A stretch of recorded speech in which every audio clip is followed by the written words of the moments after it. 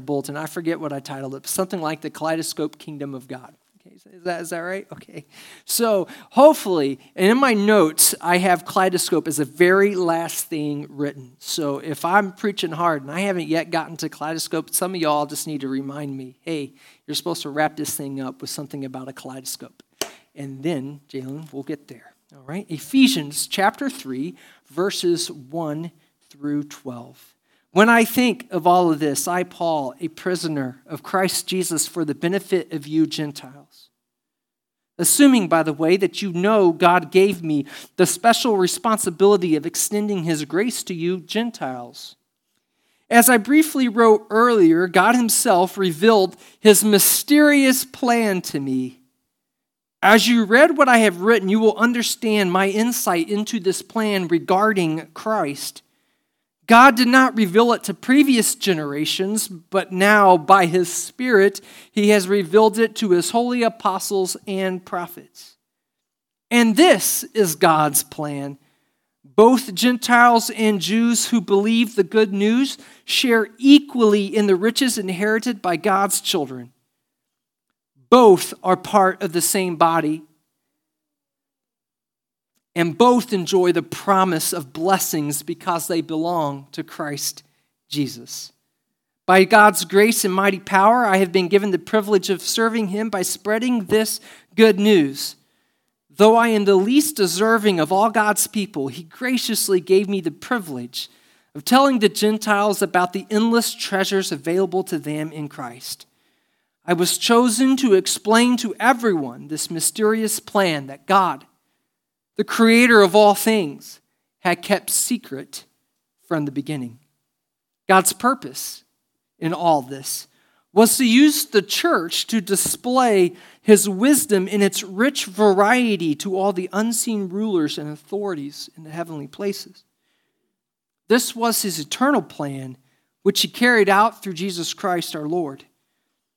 Because of Christ and our faith in him, we can now come boldly and confidently into God's presence. This is the word of the Lord. Indeed. How many of you are good secret keepers? All right. How many? Is anybody? Okay, so let me ask a different question. How many of you are bad secret keepers? Oh, okay. Some bad secret keepers. Jody Light, where would you rank yourself on secret keeping? Oh yeah, really? Is that what Megan would say? So on the day that James was going to propose, that was a complete accident. Okay, on the day James Matson was going to propose to Megan Krebs at the time, Jody, what'd you do? Did you sent a text to Megan, right? And James saying yes.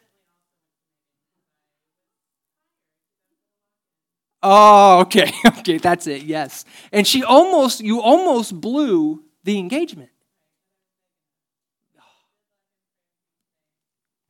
I was excited that you were here this morning because that story cracks me up every time.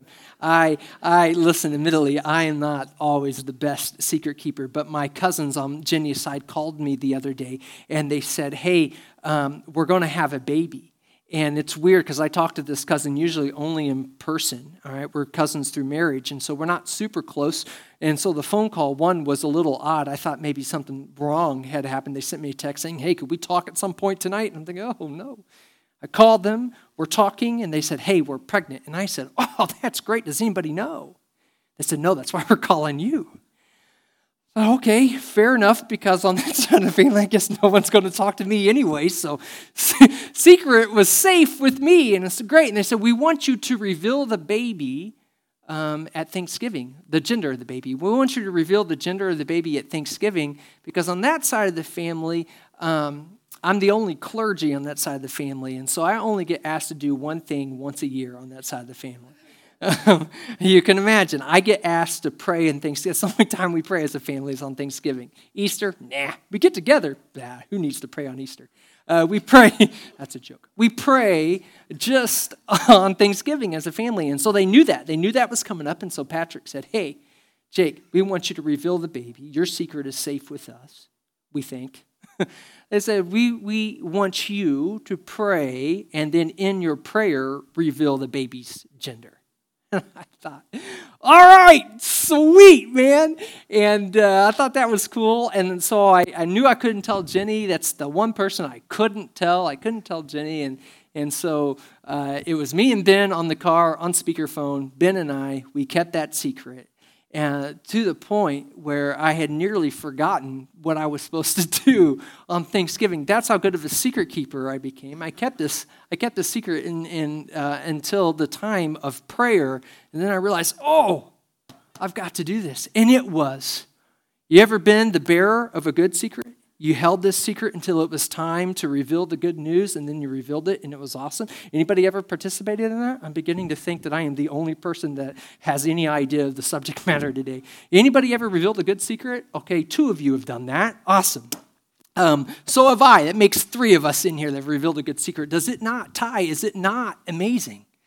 It's cool, right? He's like, oh, I've been sitting on this. And as I prayed, I started getting fancy. I'm not usually fancy in my prayers at the Numeric household because it just doesn't need to be that way. But I started getting fancy with my prayer because I thought, Nathan, if I was going to pray in a gender reveal, I was imagining what all my theologians and professors and theological friends would think about me doing a gender reveal during a prayer. And so Tim, I tried to circumvent around that. I didn't want to get theologically judged, and so I tried to circumvent around that by making it a real fancy prayer. So I was praying for all sorts of things, and family's eyebrows were getting bigger and bigger, like, where is this guy going? It was, everybody's seen Meet the Parents, and Greg is praying at the prayer scene, just kind of, that's how that prayer went, Sarah. Just kind of lingered and just kept that going on and on and on and on until it got down to the, and Lord bless Patrick and Betsy Hadley and the baby girl they're going to have. And then it was as if I never prayed at all. It erupted, and they were celebrating, and they were high-fiving, and people were crying, and someone said, that's the most beautiful prayer I've ever heard, which is not true. It was a train wreck of a prayer. But all that mattered then was what was revealed, and I felt like $1 million as the rest of the Thanksgiving dinner, like, oh, Jake, that was neat, man. That was neat. That was cool. I see what you did there. It's like, it really wasn't my idea, guys, but I'll take credit for it. I'm the cool cousin for once. The secret. There's a difference between a secret and a mystery. A mystery could go unsolved. It could be that you search your whole life to find the meaning of a mystery, and it just is left unsolved. The secret, though, sits with us, kind of like Patrick and Betsy's secret has sat with me. A secret that one day will be revealed. Whether it's a secret in your journal, whether it's a great secret, a secret like the gender of your child, or it's a bad secret, a secret you wouldn't dare tell anyone. The secret that some of you will say will remain till the day I die. At some point, it's likely that secret will come out. Or if it's a good secret, Michelle, there'll be a moment when you get to reveal this secret. The Jews and the Gentiles, many of us here have a knowledge base to understand that the Jews and Gentiles were like saying 2 ethnic groups that were completely opposed to one another. In our world, it may be like the Israelites and the Palestinians. Okay? Or for some of us, it may even be those of us in America and those of us on the other side of a border. They may have that kind of understanding of like an us versus them. Well, that definitely is certainly alive with the Jews and the Gentiles, those that are in and those that are on the outside. I think if you struggle to understand this concept, really maybe it might just be helpful to grasp this idea. The Jews understand themselves to be the inheritors of God's promise. So everything in the 39 books of the Old Testament, from Genesis to Malachi, all of the promises, and there's many of them, all the promises that remain in those 39 books, those are for the Jews in like a DNA type of way. They belong to them in such a way that God, just like we gave testimony this morning, God will not leave them. God will not forsake them. That is the promise that the Jews had. Now in Genesis chapter 12, there's a guy there by the name of Abram. And God comes to Abram and he says to Abram, I've got a promise for you. I'm going to bless you. Anybody else remember the rest of this? I'm going to bless you to be a blessing. To who? The whole world. And he uses a word there translated in the Septuagint, ethnos. It's the same word translated to Gentiles in the New Testament. So all the Israelites grow up. Abraham is their father. They understand that God's blessing is for them in such a unique way, and that God's blessing will touch the other ethnic races of the world, the other ethnos, the other parts of the netherworlds, the Gentiles, that God's blessing will somehow come down to everyone. But belonging, like in your blood, like in your DNA, breath of my breath, dust of my dust, that Gentiles aren't part of that. Gentiles are outside of that. Gentiles are connected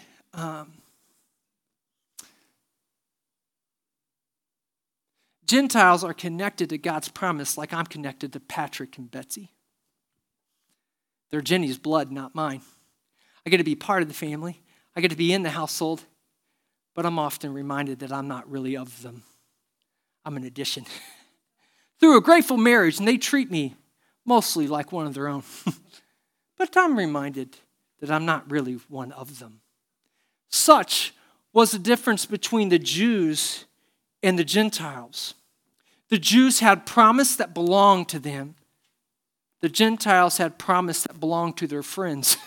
And if they became friends with the Gentiles or the Jews, then maybe they could be a part of some of the repercussions of the blessing. But to be one of the children, no. Sorry, not the Gentiles. They're on the outside. Now you can imagine, Alex, that this caused quite a bit of rift between these people groups. There were those that got to pray in certain parts of the temple, got to come closer to the center presence of Christ, as if I would put barriers around this Christ candle and I would let, certain age groups get closer to the presence of Christ and we would keep other age groups further away. Such was the relationship with Jews and Gentiles. The Jews got to be as close to the candle as they let anybody. And then they would let the women after that. And after that, they would let the Gentiles, the furthest away from the presence of God. They got to be in the presence, just the furthest away. Just a constant reminder that you're not really family. You're just part of that furthest blessing in Genesis 12. That God first blesses the Israelite father, Abraham, Isaac, and Jacob, and all of his descendants. But you, Gentiles, you are not a descendant. Now I know I was tongue-in-cheek about being an in-law here, but most of us here are in-laws or have experience with that. And if some of us aren't in-laws and don't have that experience, we certainly have the same experience of going to school and trying to fit into a certain group, but knowing without doubt that we don't actually fit into that group. I won't ask for a raise of hands, but maybe just for eye contact here. I mean, do you get what I'm saying? Sucks, doesn't it? Stinks might be a better word on a Sunday like today. Stinks, doesn't it?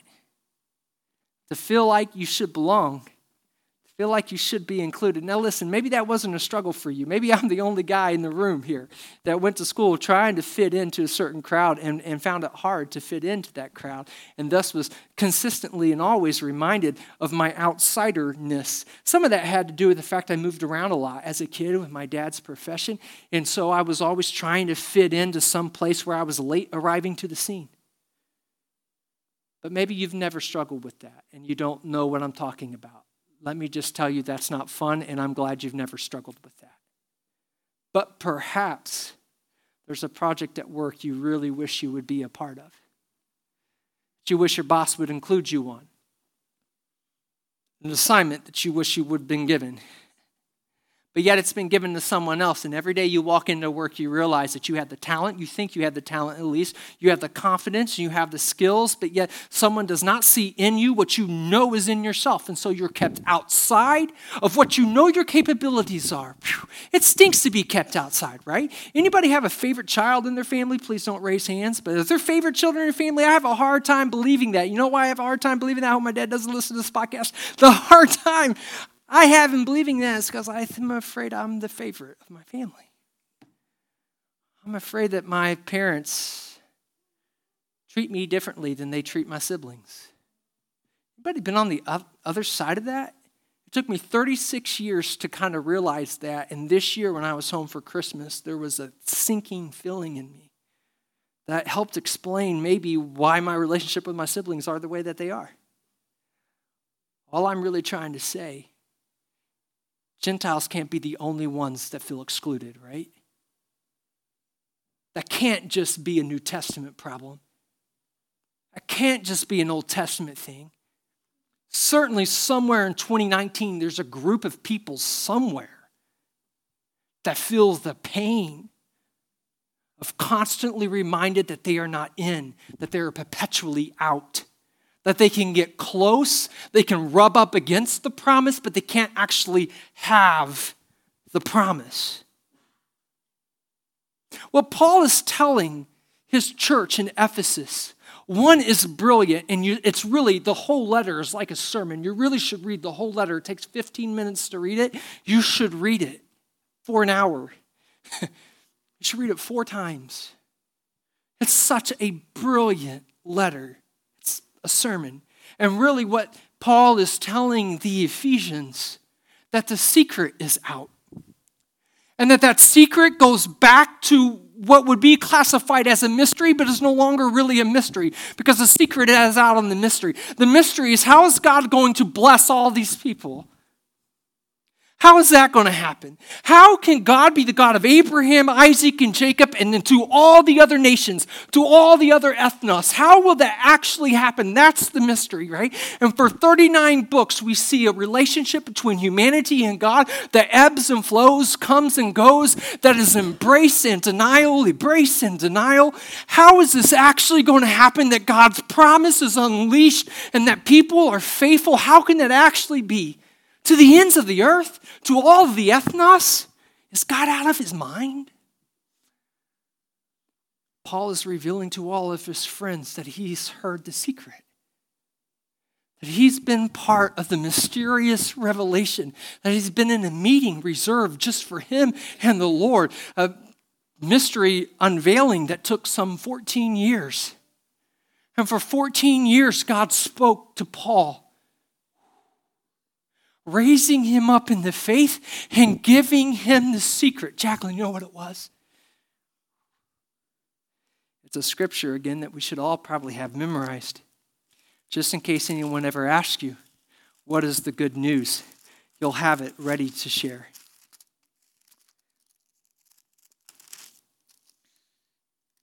And this is God's plan. In some translations it reads, and this is the good news. Both Gentiles and Jews who believe in the gospel share equally in the riches inherited by God's children.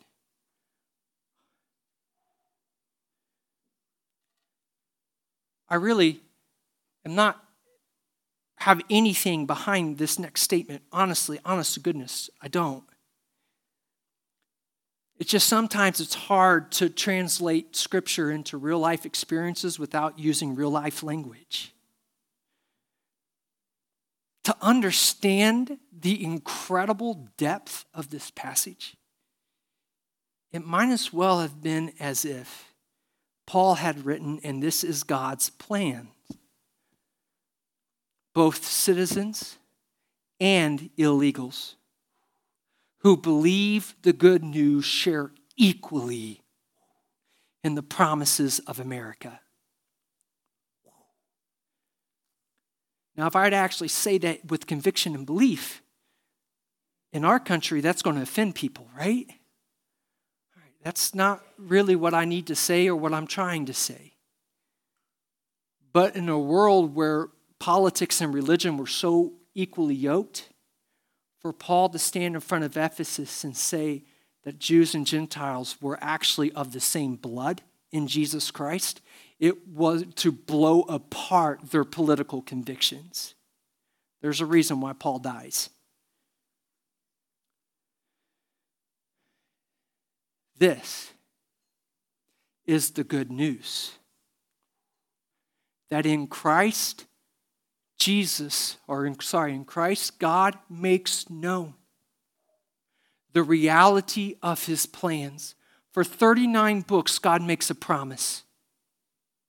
For 4 of them, God reveals in the Gospels, Matthew, Mark, Luke, and John. This is what I'm referring to. The 39 books are the Old Testament books, from Genesis to Malachi. From Genesis to Malachi, the Old Testament is filled with God's promise. This is what I'll do for you. This is who I am. This is how it will happen. In 4 books, Matthew, Mark, Luke, and John, the promise is revealed in real time. This is what it looks like. You ever heard a promise? You ever held on to a promise? And in your imagination, you began to formulate exactly what that promise would look like? You began to build hopes on that promise. Maybe you began to make plans on that promise. Maybe you shifted things around in your life based off the imagination of the promise you were told. And then when the promise is revealed, it doesn't always look the way in which you've captured it. Such is the life of Israel. For years and years and years, they heard the promise of God. They had it memorized. They built their hopes upon the promise to the tune that I think they built their hopes on their imagination and not on the heart of God. So that when the heart of God was revealed through the flesh of Jesus Christ, it didn't look anything like their imagination had pictured what a promise would look like.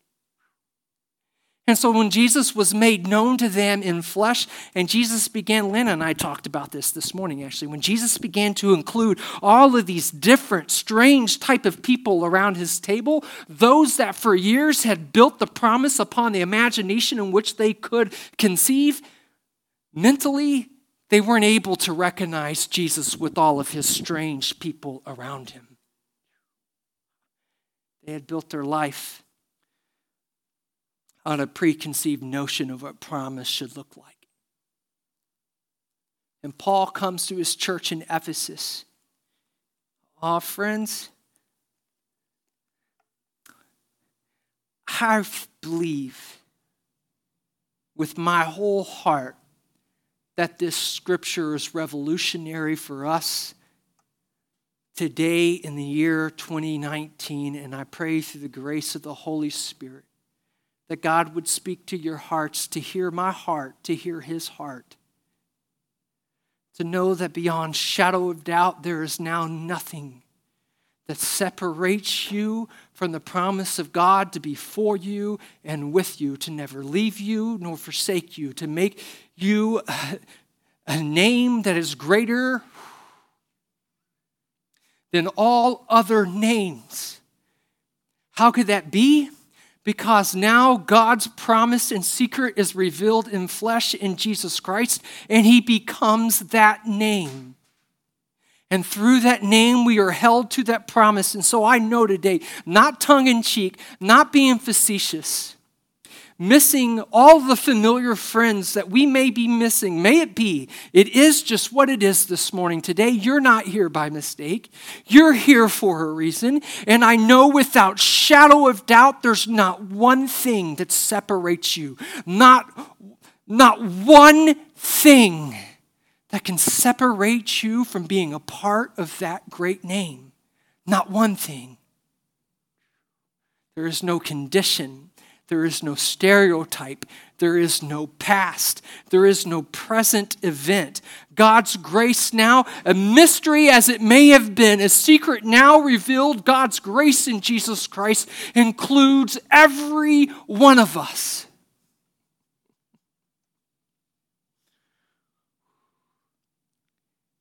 So we begin to place ourselves in this table of strange citizens that sit around the feet of Jesus. And in this table scene, it is precisely revealed the character of God's heart. That God will not stop at anything less than full redemption of all creation. No matter how high the water floods may become, no matter how busy our schedules may be, no matter how stressed out, no matter how many panic attacks, no matter how high the anxiety, that God will not stop until all things are redeemed. And what does God mean by all? I think it means anything that God's breath had created. Anything touched by the Spirit of God's creation now belongs to God, always has and always will.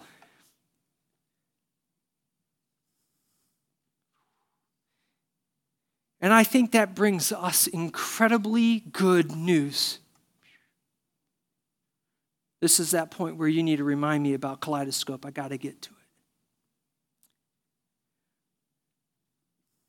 But I think that brings us incredibly good news, because now what is keeping us from looking at our coworker? It's keeping us from looking at the outsider, looking at the one that has been told they don't belong, and showing them a different story, speaking to them a different language, reflecting to them a different heart.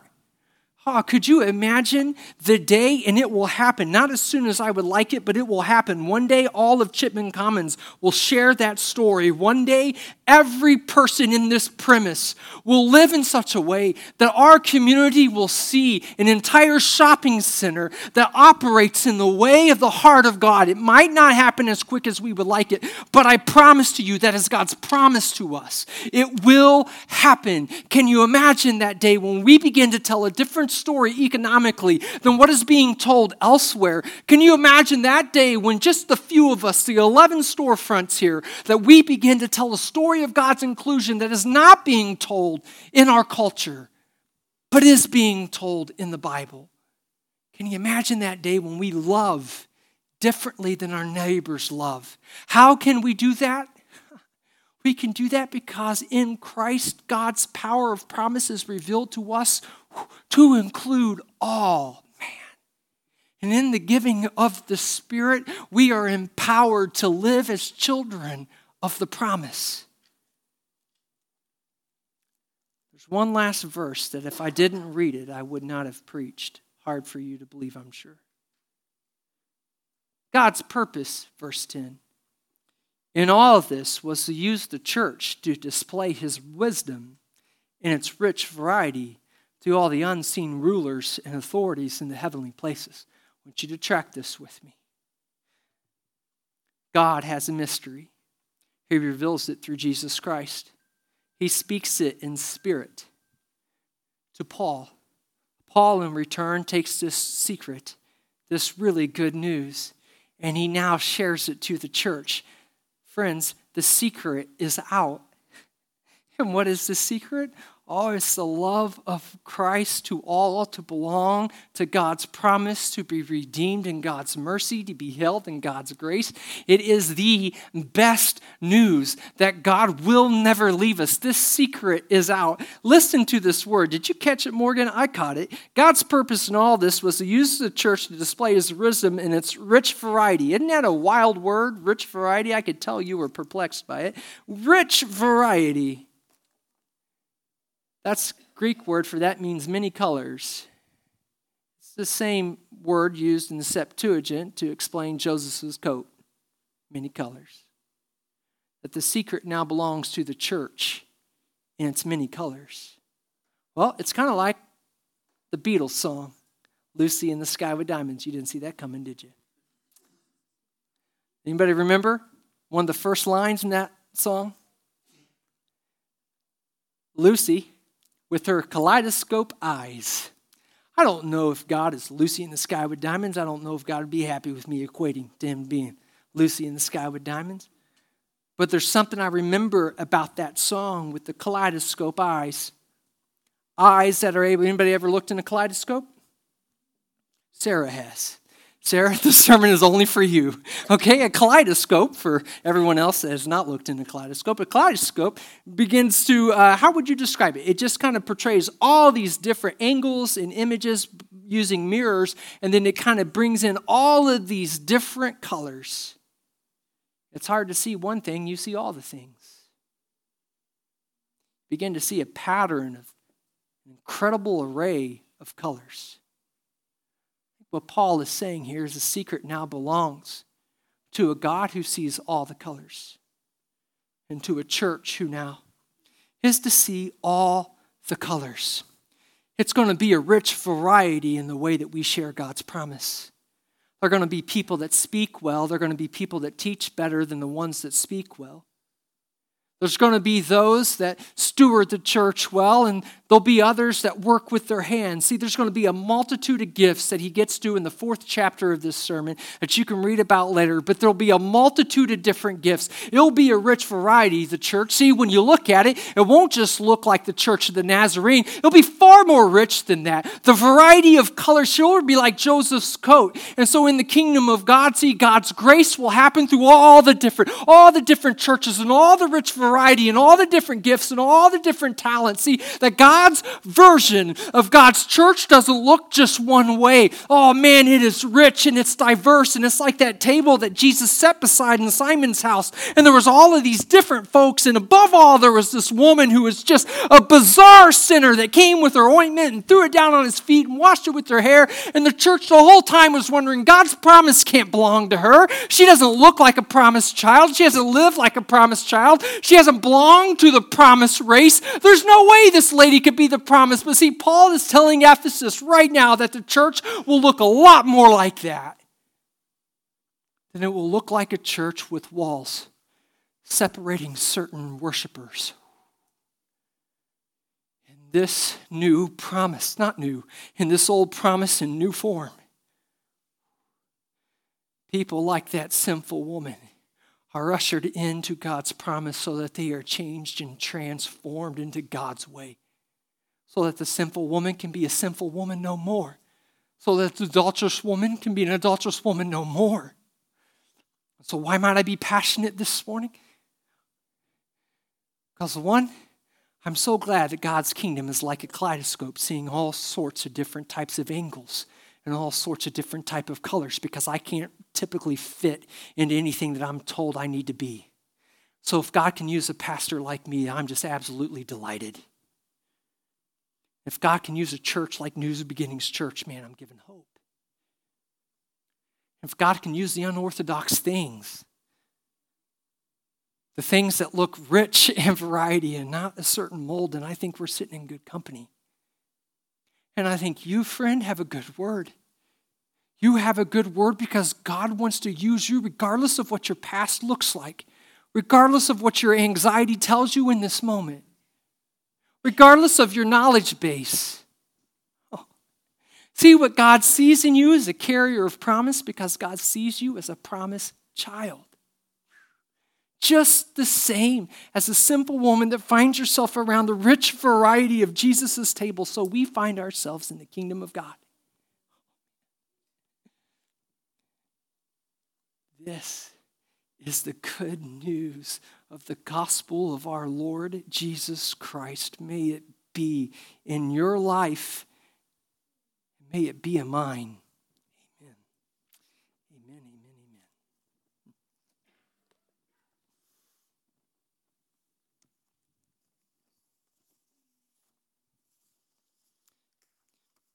Of course, that's not the point of why we gather. So if you're trying to talk yourself out of the awkward silence there, it's okay. It's not why we gather. We gather here to worship Christ, not the sermon. And so as we gather and worship, we're united as the body of Christ. It is in our celebration of the Lord's Supper that we are reminded of our identity as members of Christ and children of God. As we share together in common things, bread and cup, we are reminded that it is in our common everyday living that God comes to us, reveals himself to us. As we remember Christ's suffering, we're reminded that in our times of pain and suffering, God comes to us. These physical means of God's grace are given freely. And so we are invited to the Lord's table, invited to participate in the death of Christ Jesus, so that we might also participate in his resurrection. This morning, you're invited to receive these elements with us as a means of grace, and then to offer our tithes and offerings at either end of the altar or back in the little box there in the back as a gift to the Lord out of generosity in an act of worship. We receive grace, and therefore we give generously in grace.